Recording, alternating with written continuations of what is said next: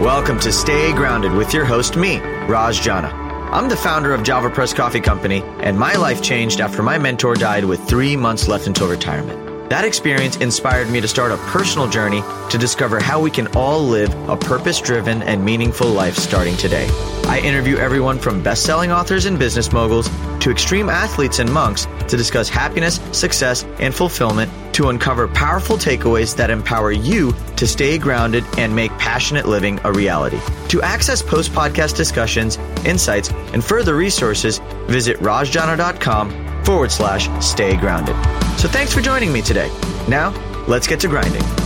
Hello, and welcome to episode 72 of Stay Grounded. Hope you guys are all having an amazing start to your week. This week's guest is Mr. Yanik Silver. So you guys may have heard me mention Yanik's name in previous episodes or in any other podcast that I've been a guest on, because it's safe to say that Yanik is the reason I have the companies that I have today. When I first started my coffee company, Java Press, I was doing it for the money, chasing financial goals, burning out, and not really clear on where I was headed and why I was headed there. I met Yanik. I saw him speak on stage at an event. At the same time, he was coming out with his new book at the time, Evolved Enterprise. And I got a free copy of the book. I read it on the plane ride back, and nothing has been the same since. Yanik is redefining how we build and do business in the 21st century. He's the founder of Evolved Enterprise and Maverick 1000, and his mission is to catalyze the catalyst. And through his work, he empowers entrepreneurs to follow their heart and put fun and purpose at the heart of business.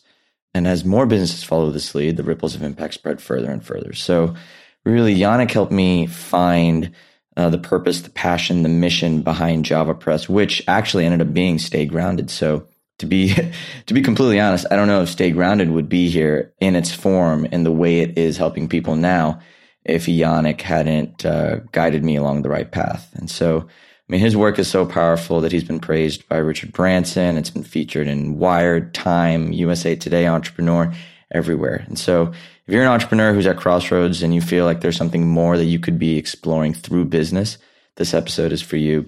And I'm really excited for this. So I hope you guys, I'm like a little speechless. I'm usually not very speechless, but I'm a little speechless just because I've been wanting to have Yanik on the show for a very long time. And I'm really grateful that I got a chance to sit down and get to know somebody who's had such a profound impact on my life in such a way. And so I hope you guys really enjoy this episode. But before we get started, if you haven't already, go ahead and subscribe to us on any of the podcast apps, iTunes, Spotify, Google Play, Stitcher, whatever is your jam. I love it. Please subscribe, join in on the conversation. Whatever you learned from this episode, leave it in the review. I read all of them and I appreciate all of it. And so anyways, guys, I'm going to stop talking because I'd rather just hear Yanik talk. So without further ado, here is the brilliant Mr. Yanik Silver.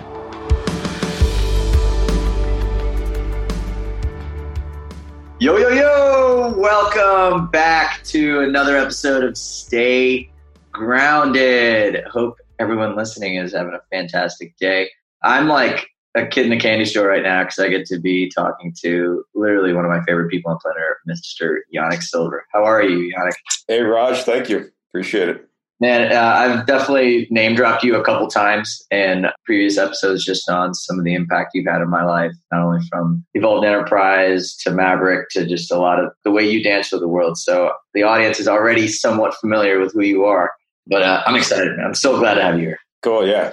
I'm looking forward to diving in and we'll see where the conversation goes. I feel like I should be having a cup of coffee, but I'll usually have one a day. So yeah, you know what? I usually only have one a day too, and I already had mine, so I'm sticking to water. I see you're drinking your LaCroix. Is it LaCroix? Yeah. I don't even know. I don't know, LaCroix, but yeah. I don't even know. All right. Well, I already introduced you to the audience and they know a little bit about you, but I guess I'd just love to start with a question I've always had of you that I don't know if I've ever sat down and actually had a chance to ask. But I mean, you got into just the marketing space very early on. I mean, you were an originator, if you would. And then somewhere along the way, your own personal mission sort of evolved, for lack of a better word. I mean, it kind of evolved into a much bigger scheme. I mean, was there a defining moment or a point where you felt that transition happen, or was it something that happened naturally over time?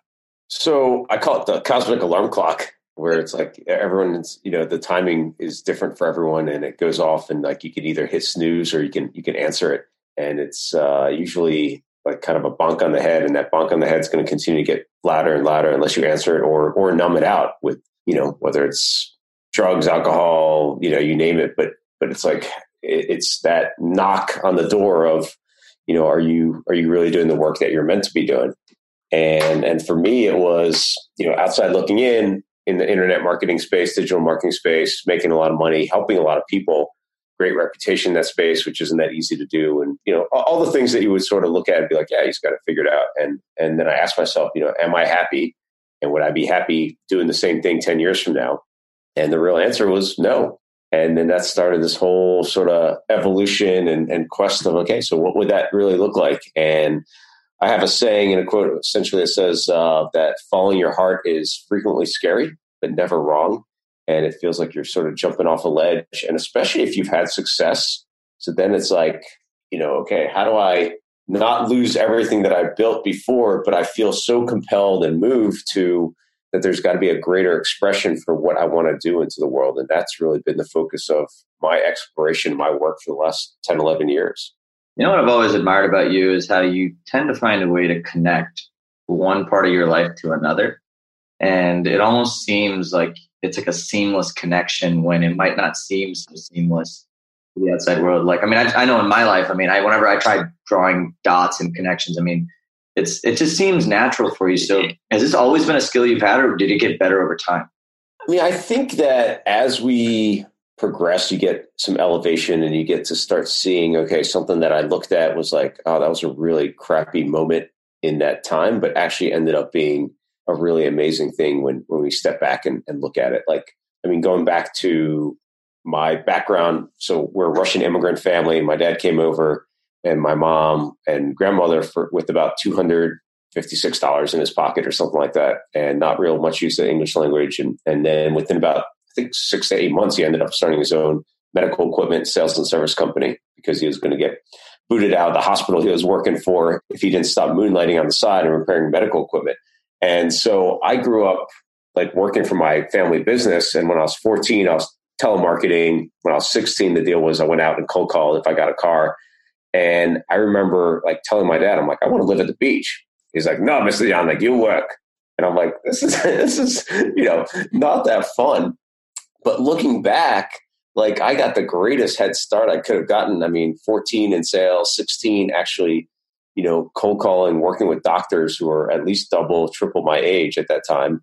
And then it really turned me on to direct response marketing. So my doctor clients gave that to me. And it's like, I was able to then experiment in my dad's business with copywriting and advertising that really worked. And that really helped grow my skills to what was needed for this next stage. So it's like, looking back, you're like, wow, this was, it seems seamless. And it was like a perfect setup for what was next and what was next. But, in the moment, I don't think I was like, okay, great. This is going to be a perfect setup for me. But I've gotten to the point where I can trust more that everything happens in the right way and it unfolds in that right way.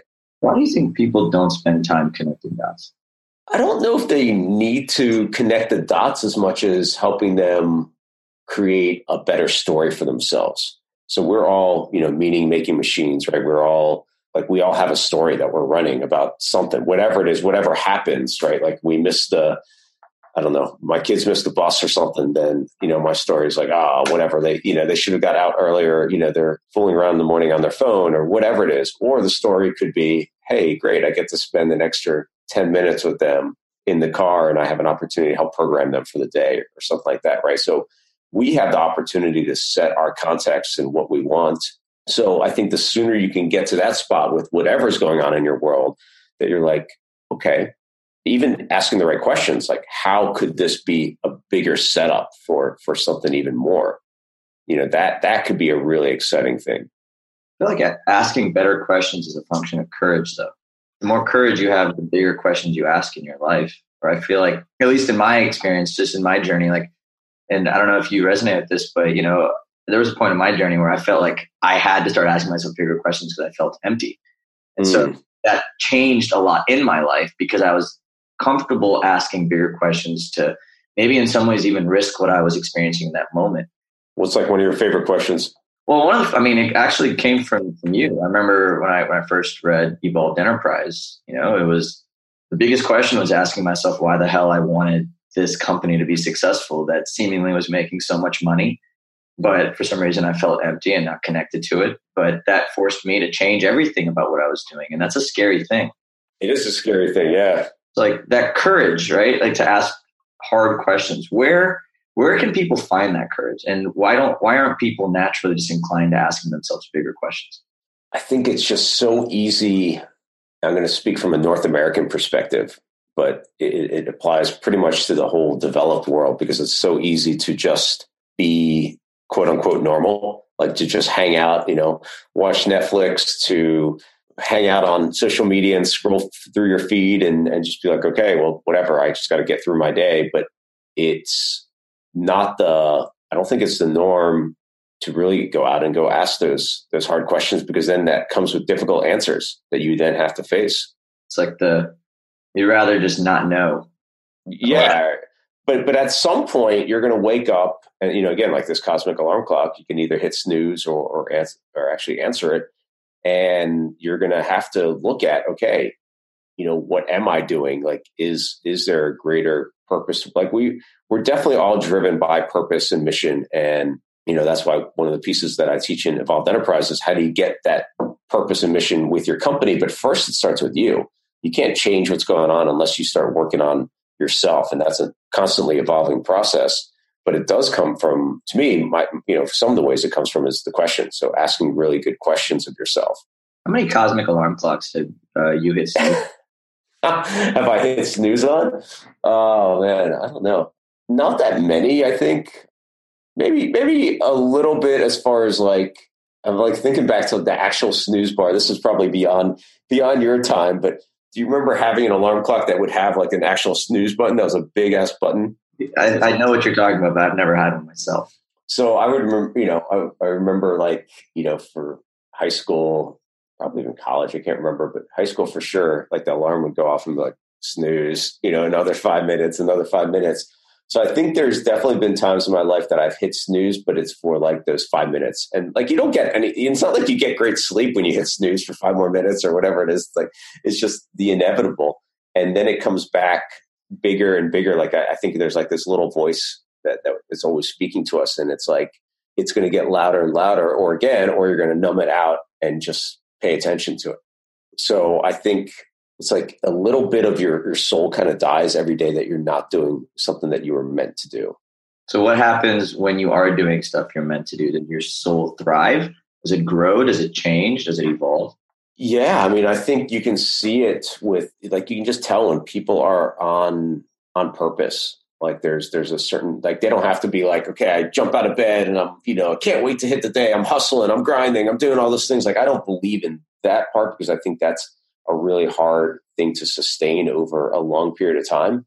But I think there's like this inner fire that continues to burn, and it's going to show up in these different ways where it could be hustling and grinding for one period of time, but really it's more about, I feel on purpose that I know that I'm kind of like singing the song I was meant to sing. I'm part of this cosmic mosaic, and I'm, that piece that I was meant to do. And that only comes from self-exploration, and it continues to change, right? But to me, I think the essence of it remains the same. So if I look at, what is my purpose? It's to catalyze the catalysts. So it's always been about like nudging people, instigating people, but the right people, the people that have tremendous reach or leverage or can, and then to even get them to show up in a greater way. And it's been happening for a long time where you kind of just go, like, if you look back naturally, like, what did you love to do as a kid? What really lit you up? Even from the last couple of years of whatever you've been doing, you're going to find little hints and clues to what you can be doing. And all of this is kind of like an amazing sort of treasure hunt that we're continually finding. And then the more you start paying attention, the more magic and synchronicity start showing up that start lighting your way towards some of this stuff. I totally agree. I'm curious. So you described purpose as like this fire inside, right? It's like this flame. The difference between purpose and passion, are they both the same thing? I think passion can be feels like it's almost like the difference between happiness and joy, where happiness could be fleeting. It's like having the ice cream cone makes you happy. And then if you eat 3 ice cream cones, you're going to have a stomach ache. But joy is feeling fully utilized, like you're truly putting everything that you've got out. And to me, passion can be something that can wane, but purpose is our GPS, keeps us on track of where we're going. And I look at joy as our GPS. Joy to me is our GPS of where we're heading. And then pain are the guardrails. And so the more in alignment you are, in the book, we talk about connecting your head, your heart, and your highest purpose. And so the more in alignment you are, it's the easier it is that you travel towards joy, which is always beckoning us forward. But if you're not in alignment, then the pain guardrails are wider. And then you're just sort of, bonking back and forth, and the universe continues to hit you on the head harder and harder to move you into the direction that you're meant to go. You're saying that when you're in alignment, you don't fall as hard? Yeah, it's almost like the middle path, which is that there's a balance. Like if you look at a pendulum, how it swings left to right. But when there's not as much of a swing, like there's not as much of these high highs and there's not as much of these low lows, you're just following, what you were meant to do. I mean, one of my favorite works that explores this a bit is The Surrender Experiment, Michael Singer. And it's really just talking about, allowing the flow of life to surrender to what is and what's kind of beckoning you forward and allowing that to happen. And not in a way that I'm giving up, but in a way that I am flowing with life and surrendering to it. And it's a beautiful sentiment that really works. I mean, I've always felt like pain kind of helps me sharpen purpose, or helps me uncover purpose, or bring out different sides of this flame that I'm trying to foster. Do you run from pain, or is it something that you sort of learned over time to start embracing just because you're in alignment? Or how has that relationship changed? I think it's changed, where I looked at pain before as being something that you want to run away from as quickly as possible. And so I don't know if you're familiar with the Enneagram, which is like a 9. Yeah, so I'm a 7 on the Enneagram, which is that I'm looking for what's the next sort of interesting adventure, or trying to explore everything and be a connoisseur of all these different things. But that's also a way of deflecting pain, because you're not dealing with actually sitting in what's here and what's now.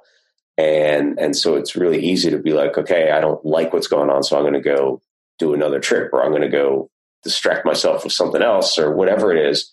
And I think that as a society, we're not very good at actually sitting in our quote unquote pain. And it's just like, the more you can actually, if you can actually let, again, going back to the Surrender Experiment, this might be Untethered Soul that he talks about this, but allowing your heart to fully open and then embracing it and then just letting it flow through. And that's what I've continued to I think, work on and get better at, is being really present. And that stay grounded is part of that, is just to allow all of that to come in and not run from it, but look at it, and not look at it from the point of view of, oh, this is so terrible. But again, set your context and set the meaning of, okay, what is this? I love Viktor Frankl's work, which is Man's Search for Meaning. And in there, he was in quote unquote a lot of pain, but his reason why was so much stronger than what he was going through. And that allowed him to come through the other side and now to have, an impact on millions and millions of people. Yeah. It's almost like when you say the Surrender Experiment, it's almost like you're letting go of the resistance to pain. You're allowing it to be there. I think resistance is what creates the suffering that then people associate with being bad pain. Right? If you just let it go, it's just something you're going to experience, but then all of a sudden you start to normalize it and you start to take the lessons from it. And then you're actually grateful for the pain. Yeah. The sooner you can get to, how is this a good thing for me? How is this serving me? What is the beneficial byproduct? What's the reason why I can take out of this, instead of oh, why me? Why did this happen to me? Those are not empowering thoughts. And you can tell a lot about somebody by their internal dialogue, which is an external dialogue through their words that they use. And what are they saying to themselves in that way? So that pain, it's like you can either experience it once in that moment, or you can continue to get stuck in this cycle of going back to it. And whether it's guilt or shame or just continuing to recount it and regurgitate it, really. I think, you bring up such a good point. I mean, if you don't sit down and actually appreciate the pain, experience the pain, you're never going to know that pain is showing up. You're just going to continuously keep repeating patterns and keep going and going and going. Well, it's like, I look at some of this time when I'm like, I was thinking about, okay, what that whole question of am I happy and would I be happy doing this 10 years from now? It was caused by quote unquote pain, which was a bit of depression, a bit of like just not feeling fully utilized, just feeling not bored, but just not like dull. And I think that's an aspect of pain. For some people, pain is emotional. For some people, it can be physical pain. Sherry, right? I remember Sherry Aldridge. So I'll bring her up because she's a perfect example of physical pain. So she had, she's very public about this. So she had her pinky finger ripped off in an obstacle race. I can't remember which one it was. I think Tough Mudder. And, the pain of that, obviously the physical pain is tremendous, but then the emotional pain of it, which came with her identity because she's a massage therapist. And so she uses her fingers as part of her livelihood. Well, what it really forced her to do then was to figure out, how can I have greater leverage? So then she already had a massage school, but then she started teaching other people how to open up their own massage schools and create more and more leverage because she couldn't be the one doing the massage as much. And, and then also having humor in it. Like she has a t-shirt that says something like the best 9-finger massage or, 9-finger massage because you can't handle all 10 or something like that. And, I even got her a great picture with Branson. We do an annual trip to Necker Island, and it's like a picture with Richard pushing down his pinky, and they have like their fingers up like this, right? And it's like just a perfect little picture. And so she's dealt with that continually over and over again. But I don't think she would have stepped into her highest level of service without experiencing that, and that forcing her to look at how can she leverage beyond just her own fingers. Well, I have a lot of questions, too many questions for you, Yannick, but this particular one just here, when you talk about, catalyzing the catalyst and vision for a future, do you think you're really passionate about that because it's something that brings you joy, or it's something that you want to prevent others from experiencing pain? It's almost like people either share their messages and go out and spread their truth so that they can save other people from experiencing pain. But then it almost seems like you're pursuing a beautiful vision that comes from just joy and alignment in life. So is there other elements of both, or is there one over the other? This might sound too trite, but I don't care that much about alleviating the pain aside from alleviating the pain of them not doing what they're meant to do. It's a big pain. Like that to me feels like it just feels like a waste of potential when you're not doing what you were meant to do. And so I want to alleviate that part, but I never really had thought about it actually till you mentioned it. So I think I'm more driven by what is the vision and the mission of what happens when someone steps into their really highest purpose and their true work that they were meant to do, because then that creates these ripples of impact that serve the planet in a tremendous way. So I guess I am driven by both, and I never thought about alleviating pain, but alleviating the pain of them not doing the work that they were meant to do. Because again, I feel like your soul dies a little bit each day when you're not doing that. Yeah, I wholeheartedly experienced that, man. I mean, like Stay Grounded wouldn't be here if it wasn't for you. Like, I mean, that's a ripple that you created. I would have been slowly dying on the inside. And you saved me from a lot of pain. Maybe it might have been delayed pain. I might have come around to it at some point. But so I do feel like there's an element of both in just what you're doing. But yeah, I mean, looking at you, it's great. I'm super proud of what you've done and what you've stepped into, because I feel like you're just getting started and you're really aligned and you're feeling on purpose, because it's like, great, I had this e-commerce company that was doing well, but what's the real thing behind it? And I was actually talking to an entrepreneur the other day as part of Mastermind. They had a coffee company, and I mentioned you a little bit about, creating that higher purpose. And they're like, wow, that's really interesting and just such a great fit for coffee. I'm like, yeah, you did a great job. Well, I had great mentors, so thank you. You're welcome. Well, I want to transition over to one thing I find most fascinating about you is your doodling and journaling. That's why when people can't see on the video, but when I look down, it's always I'm always doodling something. Yeah. No, and I'm curious, I guess, just to understand the mind. Why do you feel like doodling or drawing helps you sort of synthesize thoughts that are swirling in your brain?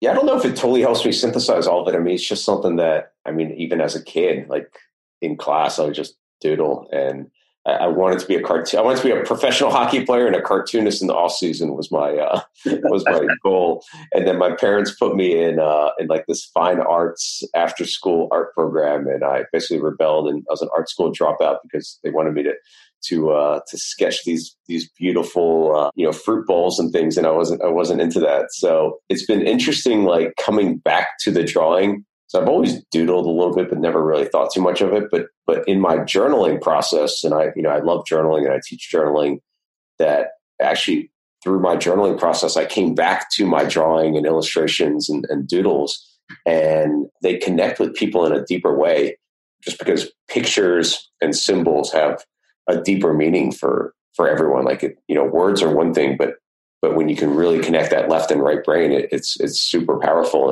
And I think doodling does that. That's why, mind maps are so powerful, because you get a visual representation of what the concepts are. But I use it for my journal. And then this other project that I was just mentioning to you before we got started called the Cosmic Journal, which has been a really fun, interesting project for myself. When it comes to, like, I guess, visualizing the impact of your words, you're an avid journaler.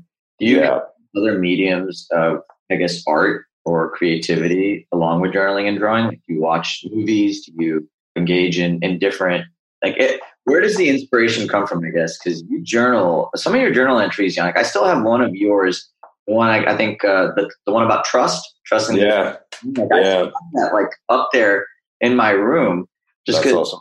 It's a beautiful piece, one, but it's got so much intention behind it. So where does the inspiration come from when you're actually writing? Is it something that you're are you prompting yourself every day and then just allowing the pen to flow, or is it, do you write stuff and then go back to it by pulling inspiration from different things? What does it look like? Well, so the journaling process is a little bit different than, what you're mentioning. That was more of almost like a channeled writing in a way. But the journaling process, so each day, and I believe this is a great process for everyone to really just explore themselves a little bit more, and you set aside 10, 15 minutes a day. And for me, it's usually before bed, and it's just like starting with anything. It doesn't matter. It's just like where you're going to start is not where you're going to finish, because it takes everything out of our heads and creates this beginning, middle, and end for us. And otherwise, it's just going to keep rolling around inside our heads. And so sometimes I'll use prompts like a question. So if, again, I love questions because your questions dictate your answers. So it could be like, what would my 111-year-old self tell me? Or what would I do even if I knew it would fail, from Brené Brown's book? And then you keep journaling about it or answering those questions. And then, so there's lots of process as well. But that piece, the trust piece, that came meditating at sunrise on Necker Island before the very first session we were going to do that year. And just me getting really clear on how I wanted to show up in that first session. And that's where it came from. It was just like this really beautiful download. And it showed up just like that. And it's really cool that, it's funny. I have the same one on my desk. It's just like, Sophia, who works with me, she's like, this is really cool. It was like the first one that I read out of my journal at the end of the week. And then she turned it into this plaque, which then, we gave to people at camp as well. And it's actually the very first entry in the Cosmic Journal. I did a rewrite of it. And it's just like a really, really beautiful sentiment. So how often do you feel that when you're writing, it's coming from something that you can't really explain? It sounds like that's what happened right here. So I did this experiment. There's this challenge that goes around a couple times a year called the 100-Day Challenge, or 100-Day Art Challenge. And it's like create a piece of art every single day. And so I really resonate with the identity of being an artist. And I think all entrepreneurs to me are artists, especially when they put their full heart and soul into what they're doing and what they look at. And so I've even gone to the point where on my immigration forms, I change it to, I write an entrepreneur or whatever, I write artist. Again, just like putting out the positive identity that you want. And so this challenge was a 100-Day Art Challenge. I'm like, oh man, I don't know if I can do it. I travel around so much. I don't know if I would feel up to it. I'm like, whatever, I'm going to do it. And so to me, 100 days is not as meaningful as 108 days. There's a very symbolic, mythological kind of aspect to 108 days or 108, the number. And I'm like, okay, I'm going to do that. And so every single day, no matter if it's like 2 or 3 o'clock in the morning, I would create a piece of art. And for me, I was just like thinking, I'm like, okay, what would I want to create? And the journal is like a piece of art for me. And I'm like, I'm going to create an illustrated art journal every single day. And it was really just for me. And so when I'm doing that, that does feel channeled. Like it felt, a lot of times I would meditate and then I would have whatever came through me. You'd be also pulling out like years of journals and looking at some entries or looking at pictures that I wanted to have. So it wasn't just like sitting down blank page every single time and be like, oh yeah, it's going to happen. But it was more often than not, I was like, wow, this is really, really good stuff. And it would just come really from some other places that I couldn't quite totally explain. Try explaining. I think it comes from like the clearer the channel you are, the more you're going to get a direct download from source. And by being a clear channel, that's the, my mindfulness practice, my meditation practice is going on 5 years now. And I'm also very mindful about if I drink or don't drink, how I exercise, how I show up, like just, the more, again, the clearer I am, I think the deeper the insights are going to be from source and from direct wisdom that way. It's almost like you're really protective of that direct wisdom. It's almost like that there's like if you want to show up in a certain way through your art, it's almost like you've got these rituals or these practices. So like, do you do things to maximize your odds of just like direct channel source through life? Yeah. I mean, all of those things that I just mentioned, right? The meditation, I'll do yoga a couple times a week. Just the like making sure, like I haven't fully decided if I'm not drinking forever and ever yet or not, but like right now I'm at like, I don't know, 2 months in of not drinking, but like all those little things add up in a big way. And then just like being protective, to me, it'd be about being intentional. So even like when I was doing that, there'd be a certain spot that I would sit on. It was just on our kitchen island, but I would make it a bit of a sacred spot. And it was just like, okay, I'd wash off that part of the table to make sure it was clean, like just really paying attention. And, just a playlist that I love listening to on Spotify. And actually that's inside this Cosmic Journal now. People can get the download of the Spotify playlist. It's like a little hidden Easter egg in there. And all of that really set it up. Sometimes it'd be burning sage. Sometimes it would be like, I think the meditation is the biggest thing though, because it set you up in a spot where you're just clearer. Why do you think we as human beings crave rituals? Oh, I mean, rituals are so powerful. It gets us out of, I think, our ordinary selves and our ordinary time into more extraordinary connection to non-local connection to the universe, essentially, right? So whether you call it God or source or whatever it is, but it forces us to say, okay, this is regular time, and now this is moving into something that has more meaning, that's more special, and has even more intention behind it. Because I think if we don't have intention, it's too easy to just get caught up in it's another thing, and it's just like it's become special. And you can add a ritual to anything. So almost anything can be special. Right. I mean, drinking a cup of coffee can be a ritual, or it can be mindless, right? It can be whatever. So I think we have a lot of rituals, and I'm more and more into, okay, how do we create intentionality behind what we're doing so it doesn't become this habitual thing? Like even, so drinking, right? Like I love experiments. I have these 33-day experiments. I talk about it a little bit in the Evolved Enterprise book of just playing around, because an experiment has a beginning and then an end. And then you see, like, does it help me or not? So, one experiment was not drinking for 33 days and then seeing what happened. And the very first time I did that, I had a drink on my front step. Like I had a half cold hard cider. I'm like, all right, well, I don't know if that totally worked. So then I tried it again the next summer, and it was a little bit better. And then I've done things like, no sugar for 33 days. And having those two back to back, actually, I dropped about 20 pounds. And it was like, it's huge. Wow. And it was just like, and I didn't even think I had 20 pounds to really drop. But if you look at pictures of me now versus pictures of a couple of years ago, 6-7 years ago, I'm like, who is that guy? Like wow, that guy's face is pretty fat. And just like, a lot of my friends are like, you're aging in reverse. It's really interesting to see. And I think part of that comes from the purpose, and part of that comes from how you take care of yourself and what does that look like. But these rituals are absolutely, they're powerful, and they don't have to be, 2 hours of rituals and things like that. But I love, like, how do you connect back to our natural cycle of the world, right? Like, as humans, we've evolved with our earth here, and even like our calendar is not natural. There is the month added for Augustus, this, because he wanted a month all to himself, and then because Julius Caesar had July, right? So then Augustus had to have August, and then, like, the whole calendar has been a complete, like, it puts us out of our natural rhythm.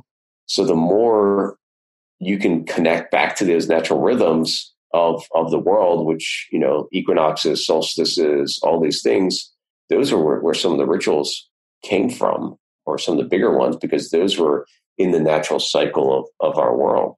That is a super fascinating thought. I didn't even consider, you're right. The calendar was man-made. It wasn't derived from anything. It might have been derived from seasons, but even that, I mean, just not even. Yeah, it's not, like, why should there be certain months that have 30 days and other days that have 28? Or I go back. I love ancient wisdom, right, and indigenous wisdom, and all, to me, all of them have different parts of the puzzle. And you look at, like, the Mayan calendar; it's 13 different calendars that they were tracking, and so why were they tracking all these different calendars?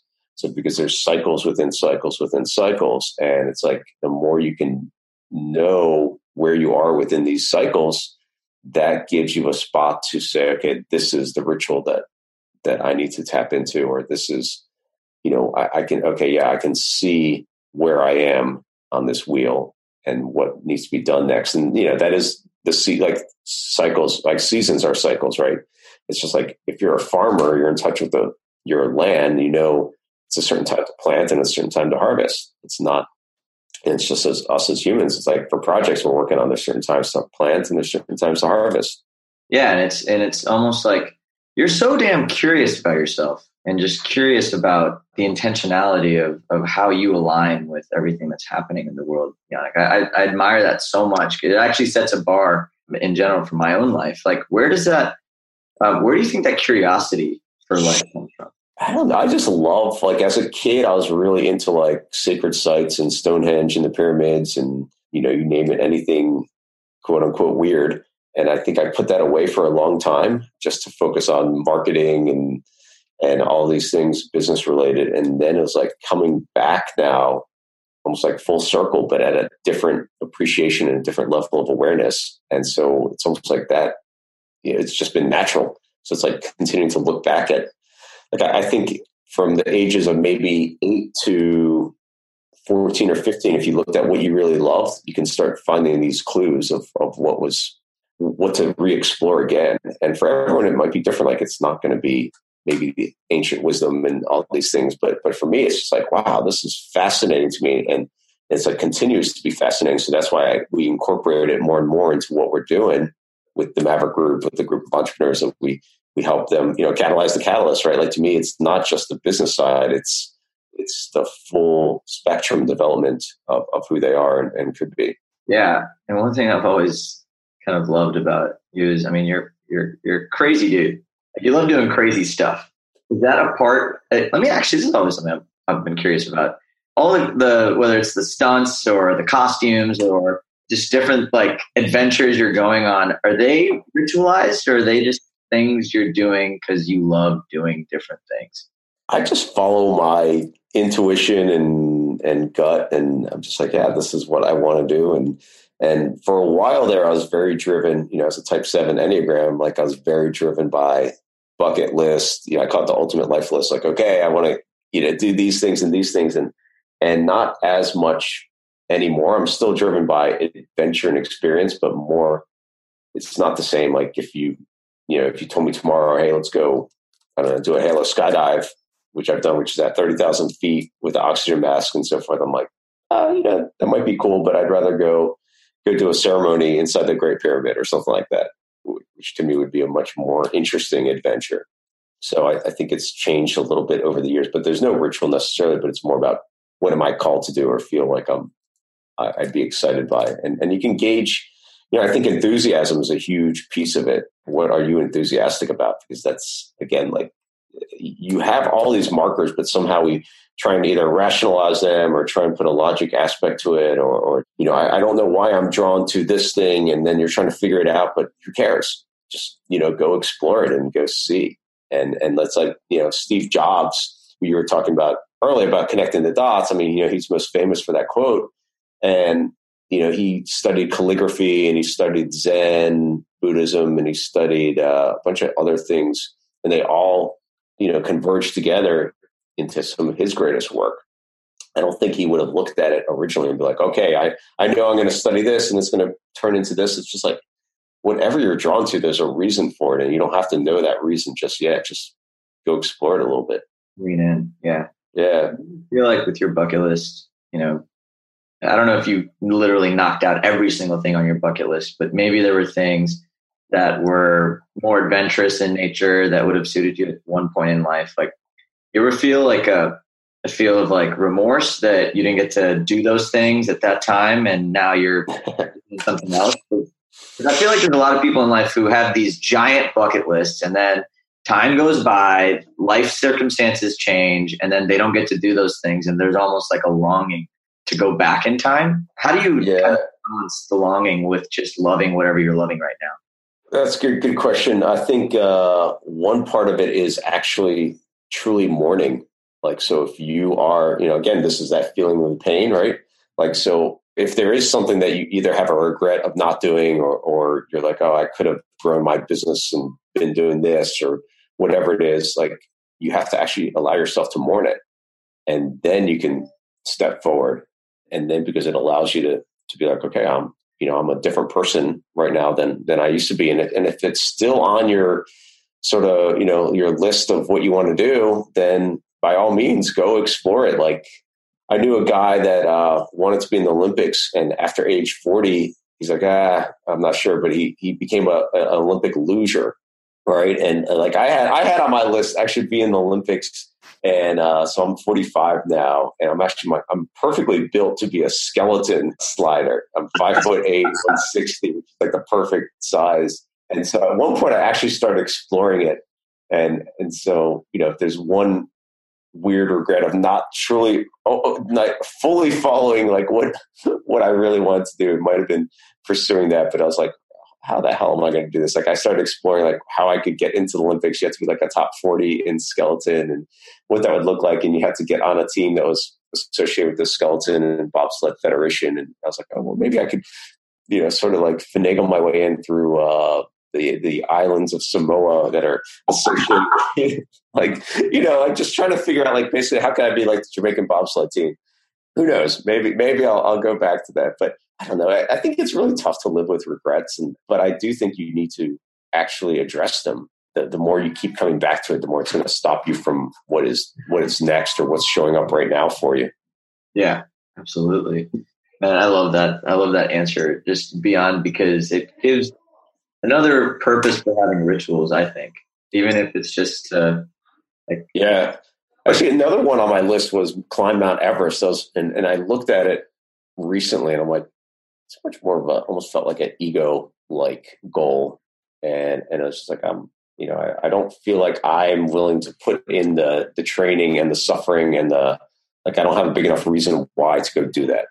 It's not necessarily one that drives me. God, I have a whole suite of questions on just the ego, but I guess I'd love to transition into the Cosmic Journal, actually, as a 108-day sort of artistic expression. How much fun have you been having with it, and what have you learned from creating?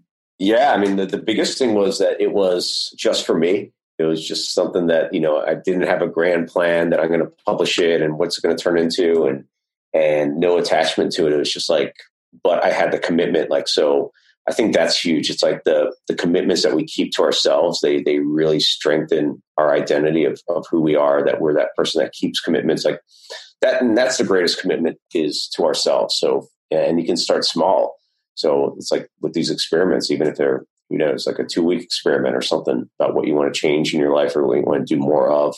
And so for this, it just felt like being prolific created even more, like it just got deeper and deeper into this channeling aspect of tapping into the wisdom of the universe and so forth. And so the Cosmic Journal is really designed for like your galactic instruction manual that you wish you had when you were born, that would actually help you put out your greatest work in the world. And so it was written for me, right? I wrote it for myself. And then as I started getting deeper and deeper into it, I started showing it to a few people, and they're like, oh, holy crap, what is this thing? This is really amazing. You need to do something with it, and you need to publish it. And then one of my friends, Eric Lochtefeld, but he's all about bliss. And he's like, this gives you a tremendous amount of bliss. I just see how you light up about it. And he's like, I want to get 1,000 of these copies made and put out there. I'm like, okay, awesome. And so like him having that, I don't know, nudge for me to go do it because he was going to pay for it. And it's just like, I wouldn't allocate on my own to go do it because I'm like, I have better stuff I'm going to spend our money on in our business than this, random project. And him forcing me to do it, it like turned it into a real thing. And so then I sent it off to an artist who scanned in all my works. And then like it turned into this little 2x2 pages. It was like the craziest layout I've ever done in my life because, all my other books I've written have been they've been outline driven. It's like, okay, this chapter, I know what I'm going to have in there. I'll have a mind map on each one. Like this was not written to, like there's no quote rhyme or reason for it. And so I had these little 2-inch by 2-inch squares on my kitchen island, and I'm sorting them by what I think the theme is of them. And I have, it's like I'm up to like 4:00 in the morning doing it. And I have like a Post-it note on there for my kids. So I'm like, don't touch this, don't breathe on it. Like there's, and they're in the right order. And then it forced me to also create these journal prompts, like the left-hand pages. And it also works like an oracle. So here, you tell me when to stop. I'm going to flip through this. Go. Stop. So I'll read you one. If you want, like in the show notes or something, we can throw this picture in there. But it says, what needs to die for something greater to be born? I think that really fits the theme of what we're talking about.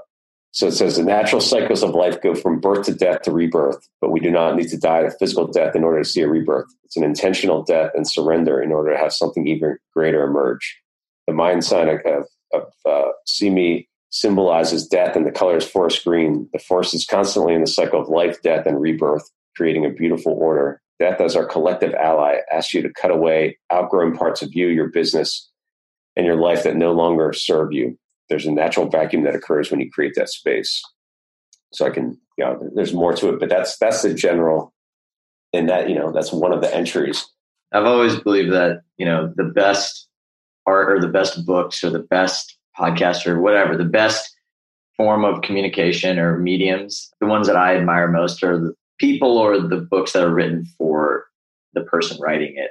Yeah. The person consuming it. It's almost like you started this project doing it for yourself, and now a bunch of people get to be flies on the wall, kind of observing you doing something for yourself, which is almost like tapping into that. It's like we get to witness two Yannicks, which is like this divine flow through Yannick to some source, and then like this Yannick that's teaching himself something about himself that's now on paper with doodles and journal prompts and all this stuff. And I'm so excited about that. Yeah, no, I'm excited too. It's like truly like one of my most interesting projects, and it's cool. And so it just got picked up by a publisher, actually, the publisher that I wanted to like, it's a perfect match for this thing. And they're going to also turn it into an Oracle deck. So, well, I can't wait for that's out, and I'm going to shout it as loud as I can when it is. Yeah. And for everybody listening, if you guys want a copy, I will make sure I include all of the notes and everything on just how you can follow the journey of the Cosmic Journal. That's right. I call it journaling as actually your journey home. So, oh, I love that. It's great. Yannick, this has been a blessing, man. I loved getting to just dive down the rabbit hole with you, and just I love everything about you. I love you, and I can't wait to read this thing. I can't wait to Raj. my day-to-day ritual. I got one last question for you, Yannick. Okay. In the midst of everything you've been through, everything you continue to do, and everywhere you're going, how do you stay grounded? I think it's by having a few like non-negotiables, and now one of those non-negotiables is meditating at least once a day, and that's become a real bedrock and a touchstone for who I am and how it helps me stay grounded. I mean, it really does. And I think if you would have ask someone like, who was I? So this has been about a 5-year practice now. And if you would have asked them, Yannick was always a very relaxed person before, but now I think there's something more to how I show up. And I think it helps me connect in like an even deeper way with individuals. And it's just from connecting to myself on a deeper level. I love it. And I think you've inspired me to really explore my meditation practice more, because I've been inconsistent with it since I moved to Austin. So I'm inspired. I mean, I'm a believer in like 5 minutes a day is better than, twice a week for 20 minutes or a half hour, right? Like, to me, it's better to have that small, consistent piece, because it builds on each other. Yep. 100%. No, I couldn't agree more. But Yannick, man, I'm so just grateful for the time. I love you, and I know a lot of people are going to resonate with everything you're up to and everything you shared. So, guys, like I said, I will make sure you guys all get everything that Yannick is up to. We'll have it in the show notes, and I'll throw some intros in the intro and all that good stuff. So anyways, cool. That is a wrap for this week's episode of Stay Grounded. I'm your host, Raj. This is your friend, Yannick. And from Stay. Thanks, Raj. Thanks for joining us today on this episode of Stay Grounded. I hope you found this interview helpful as you create your own ways to live an extraordinary life. For more resources and support, please visit www.rajjana.com/Stay Grounded to join the official Stay Grounded Facebook group, a place where aspiring life enthusiasts can connect and ignite passion for life together. My hope is that the positivity, content, resources, and support in this group will resonate with you on a deeper level. That what you hear in our podcast, read in our thoughtful posts, or learn in our courses will empower you to live with intention, uncover true purpose, and challenge the internal dialogues that stop you from being who you really want to be in your life. Again, thanks so much for joining us. Stay grounded.